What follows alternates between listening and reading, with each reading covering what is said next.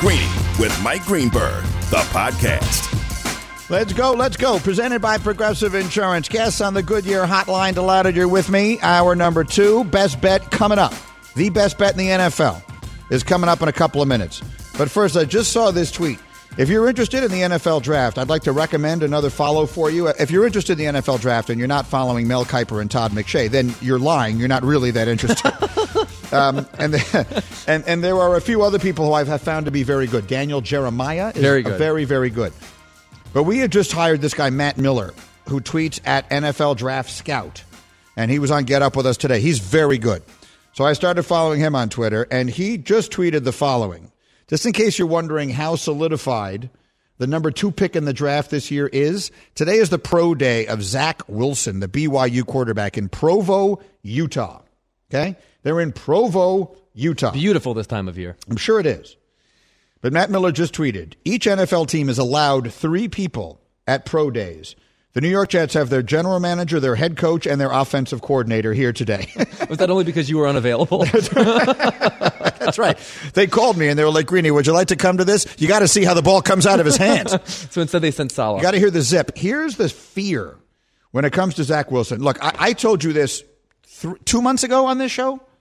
Zach Wilson is going to be the second pick in the draft. Just the question is who's going to make it. And I've now become convinced it's going to be the Jets who are going to make it. But one way or another, he's going to be the pick. He's going to go ahead of Fields. He's going to go ahead of everybody else. But if you're worried about him, the thing that you're worried about, and actually Tannenbaum made a good point on TV this morning, the one thing you're there to see is to kind of see just how small he is. Like is he really listed at 6'3"? Can you look that up? If he's 6'3", I'm Manute Bol. You watch him play. Brandon, my stage manager, Brandon, you're very good with all this stuff. Does that kid look 6'3" to you? Watch him play. You think he looks 6'2"? I don't know. He's slight. They list him at 6'3", 210 on the school website. 6'3", 210. I'm taking the under on both. Just looking at him. And so that's the question. As Tannenbaum said today, if you're worried about anything, you're worried about, quote, is he built to last? That's the question. Tannenbaum compared him once to Johnny Manziel physically. It sort of looks like that a little bit, doesn't it? That's a very bad comparison. I mean, there are no comparisons that are worse than that comparison. Greeny with you, presented by Progressive Insurance. Small business protection just got easier with more than 30 coverage options available. Progressive has you covered. More at progressivecommercial.com. Mine is that sort of rare genius that will not be fully appreciated until long after its time. A genius, you said? You're a genius. He's a genius, eh? We're not going to appreciate your brilliance until you're gone. Brilliant. That's right, Charles. Thank you. Here is the very rare genius of Greeny that is going to help you win some money this year.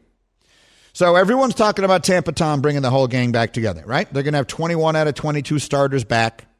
That's dangerous for the rest of the league. There's a familiar pattern going here. Brady takes less money. Everyone loves him. Ring chasers want to be there. People love the weather.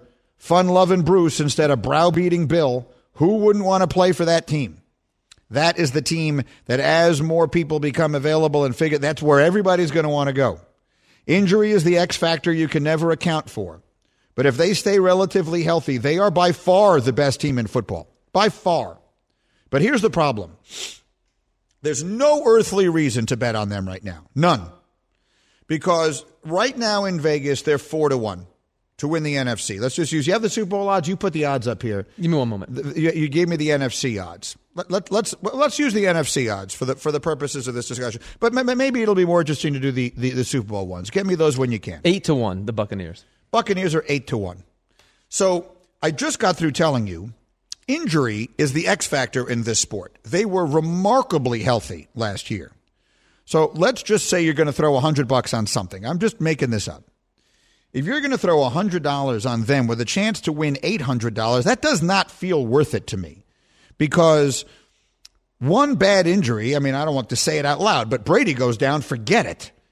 Shaq Barrett, they got unbelievably good players on that team. The margin in that sport is so narrow.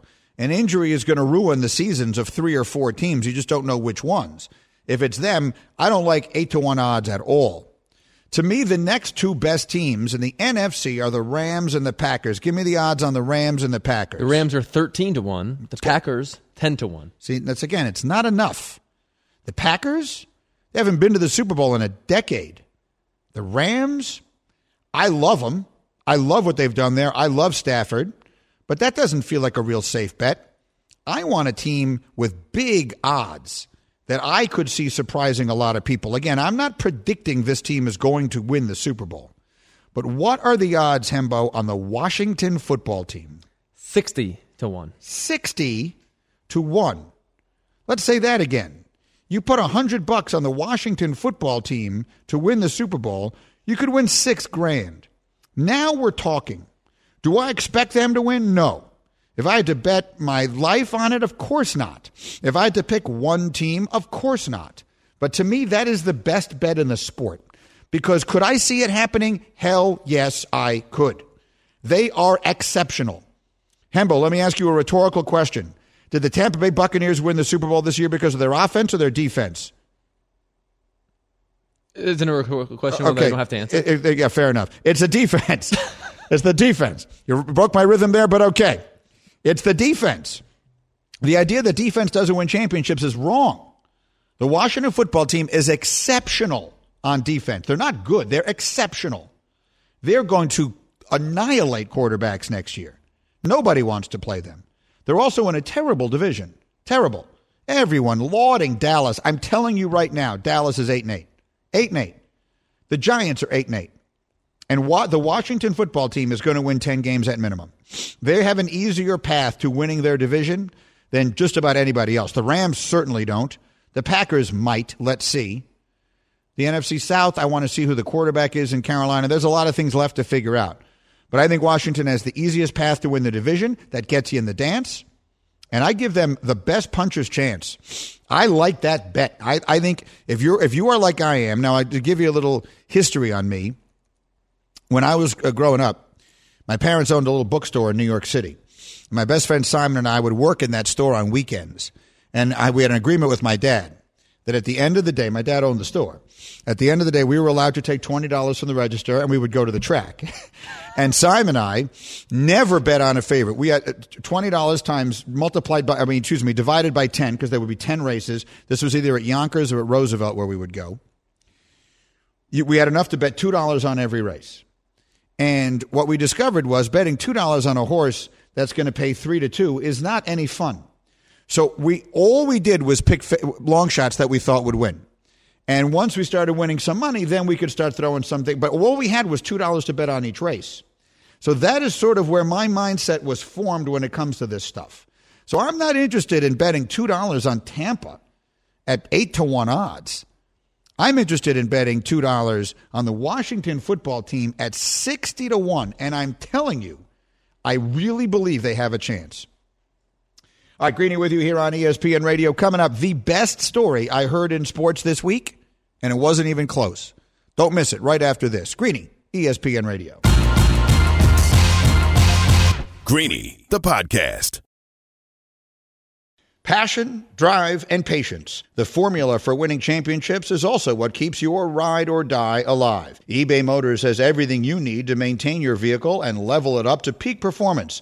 Superchargers, roof racks, exhaust kits, LED headlights, and more. Whether you're into speed, power, or style, eBay Motors has you covered. With over 122 million parts for your number one ride or die, you'll always find exactly what you're looking for. And with eBay Guaranteed Fit, your part is guaranteed to fit your ride every time or your money back. Because with eBay Motors, you're burning rubber, not cash. With all the parts you need at the prices you want, it's easy to make your car the MVP and bring home huge wins. Keep your ride or die alive at ebaymotors.com. Eligible items only. Exclusions apply. For the ones who get it done, Grainger offers high-quality supplies and solutions for every industry, as well as access to product specialists who have the knowledge and experience to answer your toughest questions. Plus, their commitment to being your safety partner can help you keep your facility safe and your people safer. Call, clickgrainger.com, or just stop by. Previously on Greeny. I know I'm going to probably get criticized for saying this. This guy might be the best basketball player in the world. I mean, he might be the best player in the world. No disrespect to LeBron or Giannis or anybody.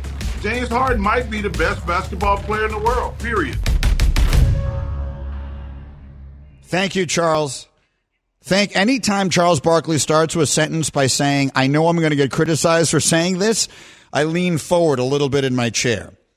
That's from being a talk show host for 30 years. There are few things that a talk show host likes more than a sentence that begins with those words.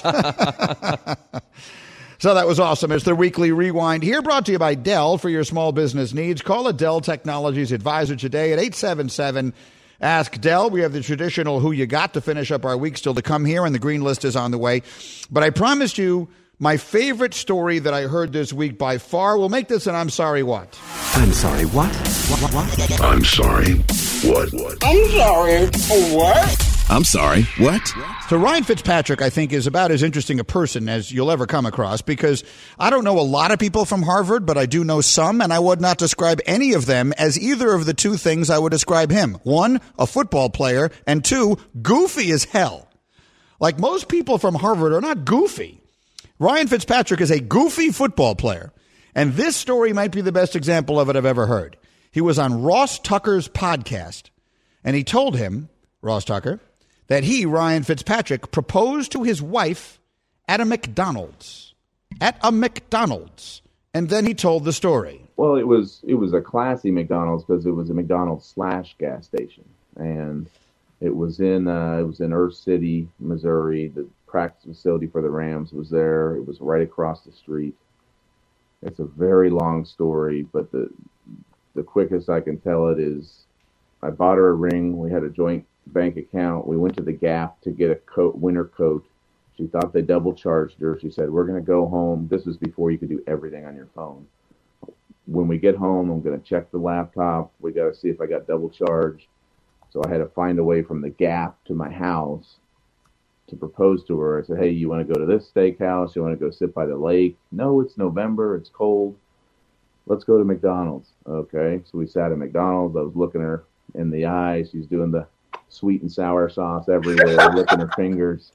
So the ring slid right on. It was wonderful. It's a hilarious story. You can hear Ross laughing because it is just hilarious. And if you see it, because he was on the Zoom there, he literally did the licking the fingers thing, with the sauce that comes with the McNuggets and whatever it is. So that's the story of his proposal. And I love that story. I thought it was hilarious, and I love Fitzpatrick.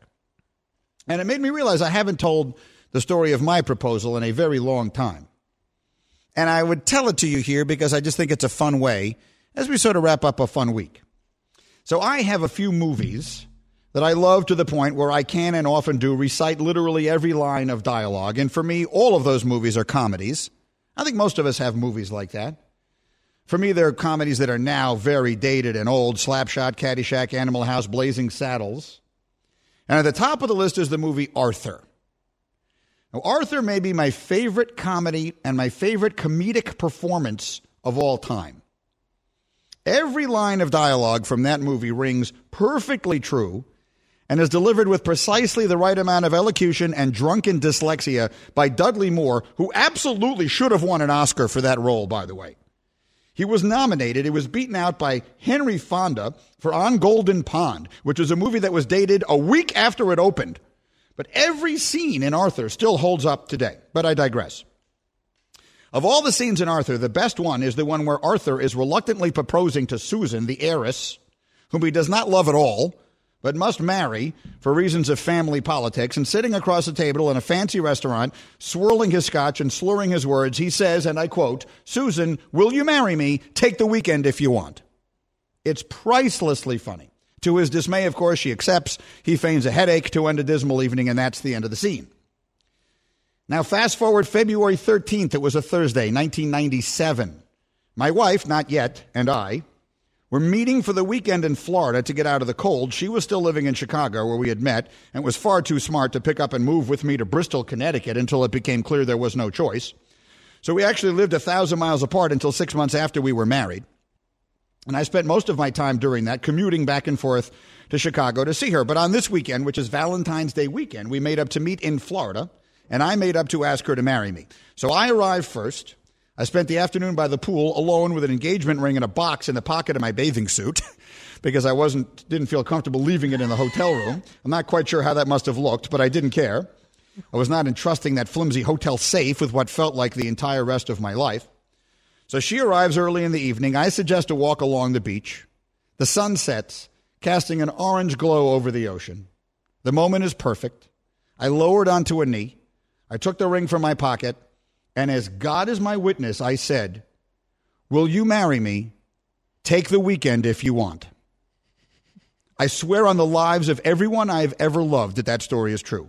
Now, in my defense, I had watched that scene at least 1,000 times and had literally never uttered those words in any other context. She was and remains the only person I ever asked to marry me. So I'm on a knee in the sand, and I'm thoroughly embarrassed that I have so badly now mangled my proposal, and I'm feeling kind of awful until it gets much worse. Because it turns out she didn't hear the part about the weekend. She just heard, "Will you marry me?" And so her response was, "I will," which sent a chill down my spine because I thought she was saying she will take the weekend to make up her mind. This was depressing on many levels, not the least of which is that it was a Thursday. So in the moment, in the confusion, I'm contemplating just how horrific this long weekend is going to be. Waiting for her to make up her mind, I've just offered to let her take the weekend. Then, thankfully, before that got too far along in my head, I saw that her hands were shaking, and I looked up and I found out that indeed the rest of her was also shaking, and she was also crying, and she was also laughing, and somewhere in the midst of all of the shaking and the laughing and the crying, I figured out that we were getting married, and we did 7 months later. And to be safe, I did not tell her the part about Arthur until after the wedding. Not that I was concerned it would change her mind, but with these things, it is my experience, you can never be too safe. That is the true story of mine. Now, which is the better wedding story? I'm going to go to hashtag Bubba. Bubba, for those of you who may not know, is thrice divorced. So, Bubba, you know a lot about these. Who do you think has the better wedding proposal story, me or Ryan Fitzpatrick?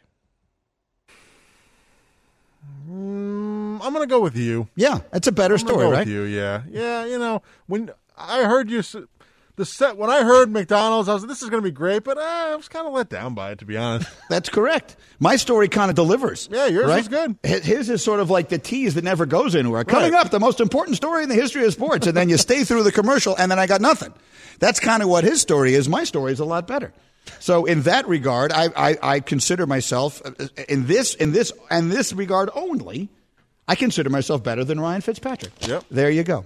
All right, Bubba, well done. We will come back. We'll do the traditional who you got to finish up the week. Plus, the green list today is about the 5 most important and best games in the history of the NCAA tournament. Those are both coming up next. Greeny, the podcast. Shopping for Mother's Day is usually a challenge because you wait until the last minute, but Macy's Gift Finder makes it incredibly fast and easy to find the right gift just in time for Mother's Day. Whether you're shopping for your sister's first Mother's Day or your fashionista mom who loves to make a statement, Macy's Gift Finder has so many great gift ideas that you can easily pick out something special to celebrate them both. You can shop by price, anywhere from $25 and under to $100 and under. You can also sort by category like fragrance, handbags, and more, or gift lists, like for the mom who has everything, pre-wrapped gifts or gifts for grandma. Find top brands like Studio Pro Model Beats headphones, Polaroid cameras, and Samsung smart TVs. So what are you waiting for? Mother's Day is May 12th. It'll be here before you know it. Macy's has the perfect gift guide to make picking something for mom easy this year. Head to Macys.com/gift finder today. That's Macys.com/gift finder. This podcast is proud to be supported by Jets Pizza, the #1 pick in Detroit-style pizza. Why? It's simple. Jets is better. With the thickest, crispiest, cheesiest Detroit-style pizza in the country, there's no competition. Right now, get $5 off any 8-corner pizza with code 8SAVE. That's the number 8, SAVE. Go to jetspizza.com to learn more and find a location near you. Again, try Jet's signature 8-corner pizza and get $5 off with code 8SAVE. That's the number 8, SAVE. Jet's Pizza. Better because it has to be. My name is Greeny, and I'm coming to you live, as always, from the Seaport District at Pier 17, brought to you by Chase. Our show is presented by Progressive Insurance. Our guests appear on the Goodyear Hotline, and we have big news. See, this thing doesn't work sometimes. We have, and then it fires. It's very frustrating. Every now and again, that thing just freezes up. Let me start that all over again. My name is Greeny. We're on ESPN Radio, and we have big news. See how much better that is? Zach Wilson's measurements are in. It's his pro day. He's 6'2", 214, and he has 9.5-inch hands. As a Jets fan, how does that make you feel? It's a good-sized hand. It's a good-sized hand. Right, 9.5-inch hands. Above average. Serious hands. Give us a sense of those measurements. What do they equate to? Who would be comparable on a 9.5-inch hand? So a similar breakdown would be like Mitchell Trubisky. No, don't give me Mitchell Trubisky. Trubisky. Just giving you the measurables, okay? So Mitchell Trubisky, Andy Dalton, and Wait. Are you trying to make everyone in Chicago drive into a brick wall? You're giving me Mitchell Trubisky Andy Dalton. This is not his comp for play. I asked you for a comp, and the verbatim. I said, who is this comparable to? And you said Mitch Trubisky and Andy Dalton. That is correct. That is who he physically measures to, according to his height, weight, and hand span. Well, that sucks. I mean, that's what kind of thing is that to say to me? Are you saying they should stay away from him? What are you saying? No, I'm saying that's just how big If Andy he is. Dalton had been drafted with the second pick in the draft, people would not have been happy. Mitchell Trubisky was picked with the second pick in the draft. And if he had a bigger hand, he probably would be better. How big is his hand? About 9.5 inches. Well, this guy's hand is 9.5 inches. Right. So you're telling me not to take him. You just said it was a big hand. It's a big hand. It's not your sole data point. It's a good thing. It's a good thing. So 6'2", 214. He doesn't look 6'2" or 214 to me, and I've never shaken hands with him. So and you don't believe Kyler Murray Murray's 6 foot tall either. You don't believe any of this stuff anyway, dude. Kyler Murray is not 6 feet tall. Oh, get out of here. If I'm telling you, they fudge these things. Kyler Murray is not 6 feet tall. He's just not. What do they list Russell Wilson at? I can prove this. Russell Wilson, there is a picture in my house. Stacey, well, she's not home right now. If anyone is in my house, tweet the picture that is in the hallway of me standing back to back with Russell Wilson from the Super Bowl that year. I am taller than he is. How tall is Russell Wilson? He is listed on the Seahawks website as 5'11". 5'11". Okay, well that's legit. That's accurate. I'm 5'11" You believe and 3/4. Yeah, that sounds about right. I think I'm a little more taller than him than that, but it seems about right. You're too tall to be using end 3/4. Like if you ask someone how old they are, you're not 25 and a half years old. No, but you're 25. The reason I do that is because I don't like being called 5'11". I'm closer to 6 foot than I am to 5'11". You're 6 foot in cleats. I mean, I'm 6 foot in heels. Which I'm very, which is good, and that's my usual attire. So actually 6'3" in heels, but that's a whole different question. Okay, I'm sorry, I don't even know where I'm going here. The point of it is Zach Wilson is bigger than I thought, and he's going to be the second pick in the draft, and the Jets are going to take him. And if you remind me of Mitchell Trubisky one more time with this second pick, I'm telling you, you're going to lose the hashtag from Hembo. That is what's going to happen here. That's a punishment that we have generally reserved only for Devin. Should we go through the other number 2 picks that were quarterbacks of recent vintage? Go ahead. To do so? Yes. Trubisky, Carson Wentz. Oh, Christ. Marcus Mariota. Well, why are you doing this? And RG3. Those are the last 4 quarterbacks drafted number 2 overall. You're telling me this is a catastrophe waiting to happen. I mean, I think best case scenario is something like Mitchell Trubisky. Based on the history and based on the size of his 9.5 inch hand. I'm moving on from you and this discussion. I have more breaking news, which I think is remarkable. Leonard Fournette is re-signing with the Tampa Bay Buccaneers. And what that means is that of the 22 players who started on offense and defense for them in the Super Bowl, all 22 of them are coming back. All 22 are coming back. Is that unprecedented? I mean, even back in the days when there was no free agency and all that can't have happened often. I can go back about 25 years for that, but you're going to have to give me All right, you're going to look that up. Hembo will get us that information. That is really remarkable. So they're bringing everybody back. Zach Wilson is 6'2" and figures to be the next Mitch Trubisky. That's where we stand right now as far as everything is concerned. Time now for the green list. The list is what determines who matters in this business. The green list. Okay, so today's green list, again, my top 5, this, that, or the other, is voted on exclusively by me, the world's foremost expert on all matters. With the NCAA tournament, the men's tournament resuming tomorrow with the Sweet 16, today's are the top 5 biggest games in the tournament's history, the most important games, not the best games, but the most meaningful games in the tournament's history. Number 5. I put the 16 beating the 1, 2018. UMBC beating Virginia 74-54. They won by 20 points as a 20-point underdog. They had UMBC earlier that year had lost 83-39 to Albany. UVA had lost 2 games that year by a total of 8 points. And yet here they are, in the 16 beating the 1 for the first time. And as I said earlier, once something has happened, you can never again say it's never happened. I think that belongs on this list of the 5 biggest games in the tournament's history. Number 4. 4 is NC State beating UCLA in double overtime in the Final Four in 1974. You don't remember this game, but I'm going to tell you why it's so important. UCLA had won 7 straight national championships. This snapped that. They had won 39 consecutive tournament games going back to 1963. Bear in mind, this was 1974, which stands now as the only season in John Wooden's final 9 years that his team was not the champion at the end. NC State, 74, beating UCLA in double OT. Number 3. 3 is Villanova pitching the perfect game to beat Ewing and Georgetown. If you remember that team, that Hoya Paranoia, Ewing, John Thompson, Michael Graham, that team was so good, so dominant. I would have bet you anything I had. I was only in high school, so I had nothing, but I would have bet you whatever I had that Georgetown was going to win the championship that year, and they didn't because Villanova shot 79% from the floor in the championship game. That is the Don Larson of college basketball. It is the perfect game. Villanova knocking off Georgetown in stunning fashion to win the 85 champion.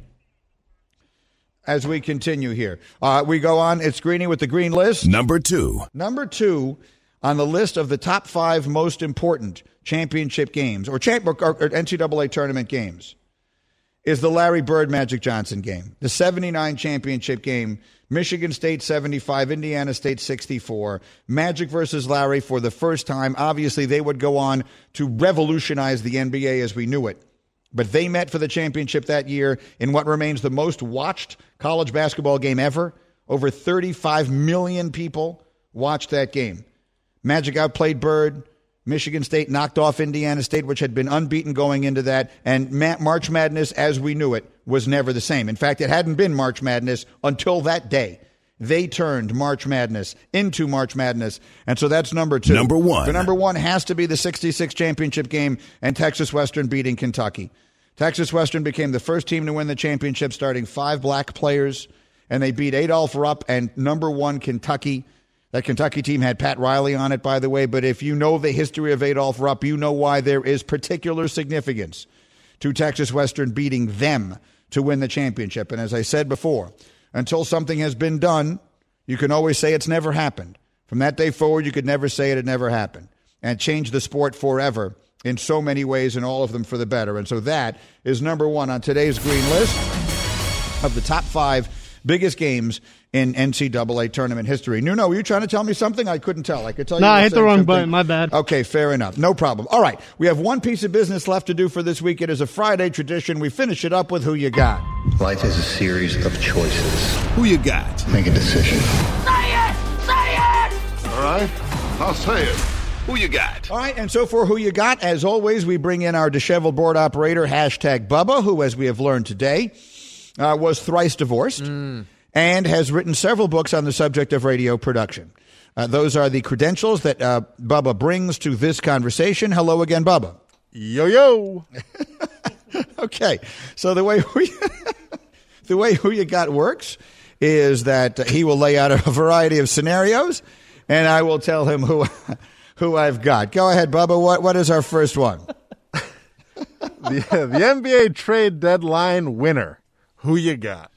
For the biggest winner of the NBA trade deadline? The NBA trade deadline winner. Who you got? Well, can I clarify? Are you asking for an individual or for a team? The NBA trade deadline winner. Who you got? I will say then the Denver Nuggets. I opened the show by saying the following. If you were to remove the jerseys from the Denver Nuggets and replace them with Lakers jerseys, all anyone would be saying is they're going to win the Western Conference. They're the team to beat, particularly with the addition of Aaron Gordon yesterday. But even if they hadn't added anybody, I believe that we would be saying that. Nikola Jokic is the leading candidate for MVP of the league. He's the most underappreciated and underrecognized extraordinary player that we have in American sports today. And again, to me, the Nuggets, with that acquisition, solidify themselves as the biggest threat in the Western Conference to what the Lakers would be if they are fully healthy. Now, the Clippers acquiring Rondo is big. Utah obviously is going to be a force to be reckoned with. Give Chris Paul his respect in Phoenix. But I believe that if the Lakers get into the playoffs healthy, it will be the Lakers who win the West. If it isn't, I believe it will be the Nuggets. So I will give them, Bubba, the mantle of being the biggest winner. The NBA trade deadline loser. Who you got? Would it be the Sixers? Did we all think the Sixers were going to get Kyle Lowry and didn't? That was the hope. That was the expectation in Philly, and what they netted out was George Hill. Which is not the same as getting Kyle Lowry. Like, that's an arms race in the East there.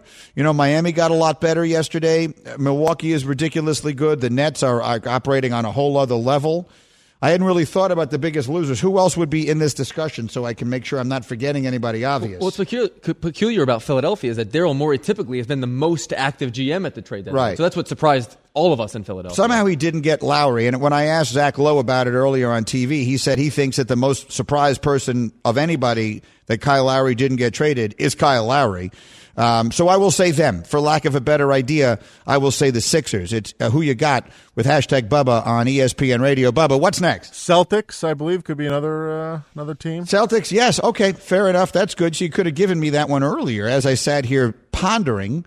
But what you chose to do, and many people don't know this, but Bubba is also an expert and has written several treatises on the concept of negotiation and debate. And so what you did was you waited until after I'd finished my answer and then threw in the correct answer that would have won the argument. So that's very well played by you, Bubba. Absolutely. To the NFL, Mike McCarthy spoke yesterday for the first time since the season ended. He's officially got his quarterback signed now, so who has more pressure on him this season, Mike McCarthy or Dak Prescott? Who you got? I think that's an easy one, and I think it's McCarthy. Now, the reason that Dan Graziano disagreed with me on that on TV this morning is he said that he thinks Jerry Jones has enough ego invested in the hiring of Mike McCarthy that almost no matter what, McCarthy would not get fired at the end of the season. If it's a complete disaster, then in theory, all bets are off.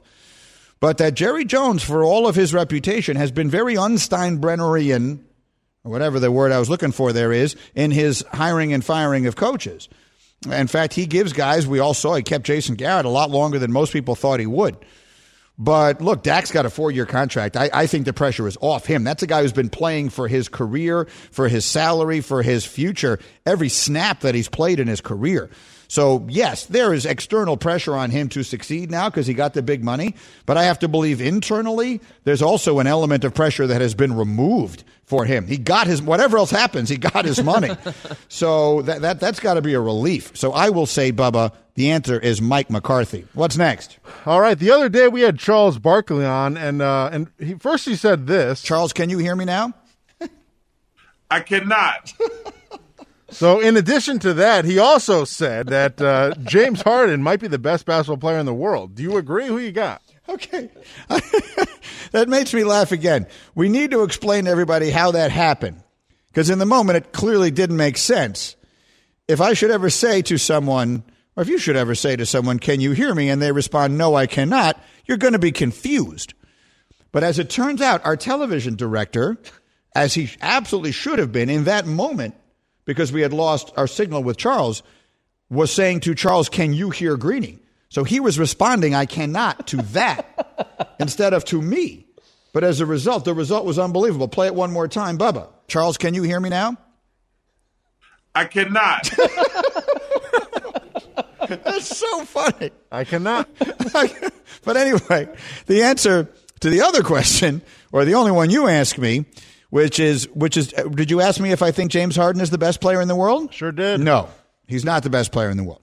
The way I would describe the best player in the world is, if you told me right now I could pick any one player on my team to win a championship with, he would not be my answer short term or long.